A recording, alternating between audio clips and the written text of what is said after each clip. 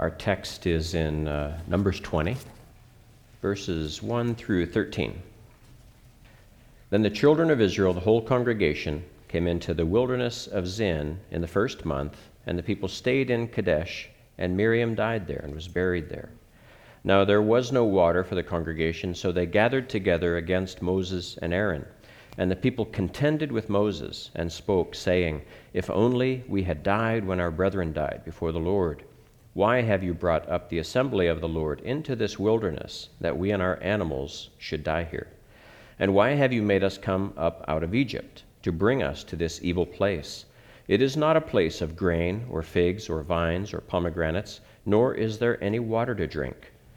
So Moses and Aaron went from the presence of the assembly to the door of the tabernacle of meeting, and they fell on their faces. And the glory of the Lord appeared to them. Then the Lord spoke to Moses, saying, "Take the rod, you and your brother Aaron gather the congregation together. Speak to the rock before their eyes, and it will yield its water. Thus you shall bring water for them out of the rock, and give water to the congregation and their animals." So Moses took the rod from before the Lord as he commanded him. And Moses and Aaron gathered the assembly together before the rock, and he said to them, "Hear now, you rebels, must we bring water for you out of this rock?" Then Moses lifted his hand and struck the rock twice with his rod, and water came out abundantly, and the congregation and their animals drank. Then the Lord spoke to Moses and Aaron, "Because you did not believe me, to hallow me in the eyes of the children of Israel, therefore you shall not bring this assembly into the land which I have given them." This was the water of Meribah, because the children of Israel contended with the Lord, and he was hallowed among them. Let's pray. Father, we thank you for your word. We thank you that it is an example to us. It is truth, it is life, and it is our future. We thank you, Lord, for your kindness to us in giving it to us. And we pray, Lord, open our minds that we would understand. In Christ's name, for his sake and for the building up of his kingdom, we pray. Amen. We started this series last July, and at the time I wasn't really sure how long it would go. It's gone much longer already than I thought it would.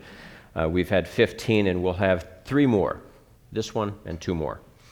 And so I just wanted to let you know there is an end in sight to us being in the wilderness. And here we have, obviously, another deja vu. This is very familiar to us. The people are complaining bitterly against Moses and Aaron. They don't have water. And they're complaining that they don't have variety in their food. And so twice before, and more most likely, but at least twice before, they had specifically complained about water, and I addressed it in Exodus 15, where they had arrived at Marah, and the water was bitter, and they could not drink it. It was so bitter. And then the stick was thrown into it. God had pointed out the tree to Moses, and it was cleansed. And then later, when they were in the wilderness and there was no water, and the rock was struck, which this obviously is the deja vu aspect to that. That was in Rephidim in Exodus 17. Moses struck the rock, and the water came out. Here, Moses is instructed to speak to the rock. And let me reread verses 7 to 11. Then the Lord spoke to Moses, saying, "Take the rod, speak to the rock before their eyes, and it will yield its water. Thus you shall bring water for them out of the rock and give drink to the congregation." Moses took the rod, and Moses and Aaron gathered the assembly, and he said, "Must we bring water for you out of this rock?" Then Moses lifted his hand and struck the rock twice with his rod, and water came out abundantly. So Moses did not obey God. He did not speak to the rock. He struck the rock, just like he'd done before, and yet water came out abundantly. And so then, as a new young Christian, you might think, well, wait a minute. Why did water come out? Why did water come out here? Moses obviously disobeyed God, and yet water came out.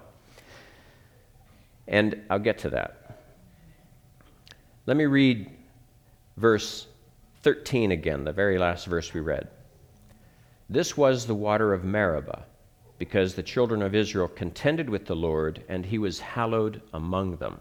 Now, the question is, how was God hallowed among the people in this event? And what does hallowed mean?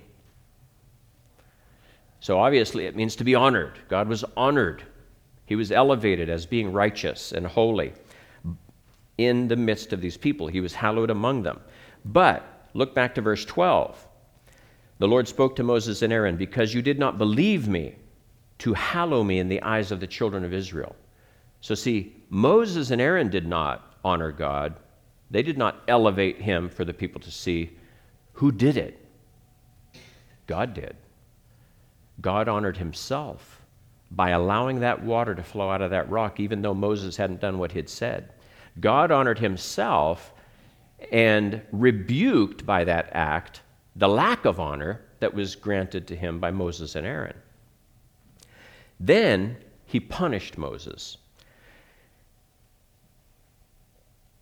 Because you did not believe me to hallow me in the eyes of the children of Israel, therefore you shall not bring this assembly into the land which I have given them. Now I want to look back at something, and I want to look forward at something right now, briefly.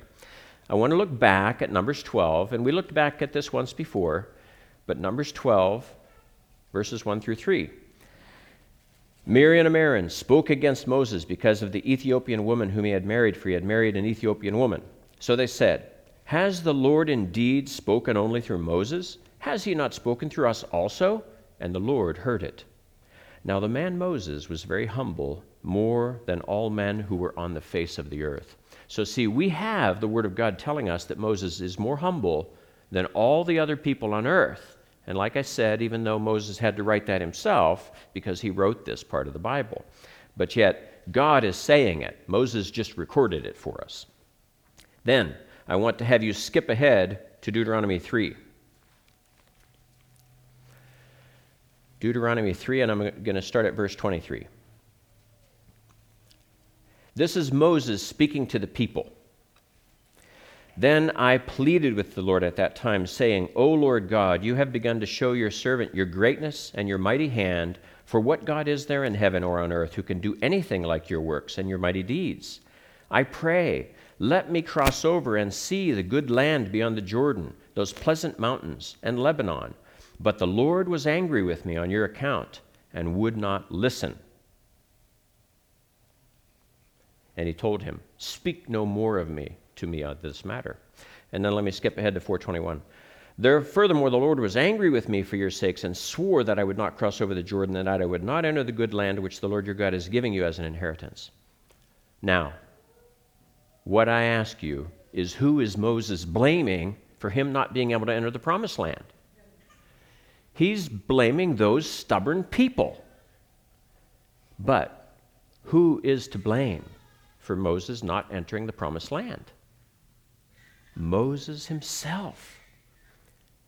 The most humble man on earth is blame shifting.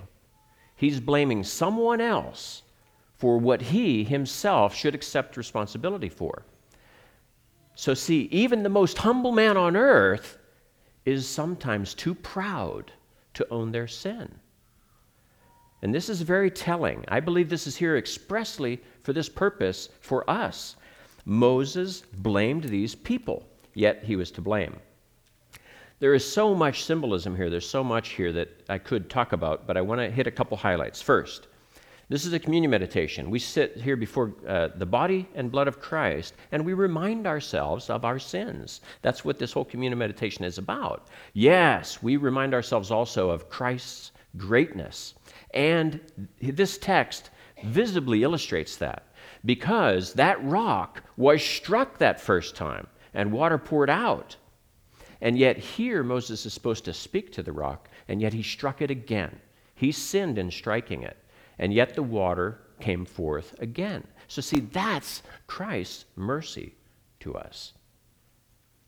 That's Christ bearing repeated abuse on our behalf after he's already borne abuse on our behalf. That's us as believers piling it on Christ and justifying ourselves. And Moses was guilty of it. He was not a perfect man. He was a sinful man. And yet we often fail to honor God just as he did. And in that he was the most humble person on earth, probably more than he did. So in the absence of us honoring him, he will honor himself, as he did in pouring that water out, and then it being declared that he was hallowed before these people. He was hallowed by his own act of grace in the presence of Moses' ungratefulness. So see, our fallen character, despite the strengths, is never enough to satisfy God. It wasn't enough for Moses, though he was the most humble man on earth. And so Christ took that first blow, and he takes all subsequent blows, often because of our willful sins, our attempt at self-justification. So see, God, though, punished Moses for his obstinance. He refused to allow him into the promised land. And so when we sin willfully and we cover it up as Moses did, we do also often suffer the consequences in this world. So see, God saves us, yes, but yet we can bear his reproach on this earth. We can be rebuked by God and be punished by God, and that's right, that's good.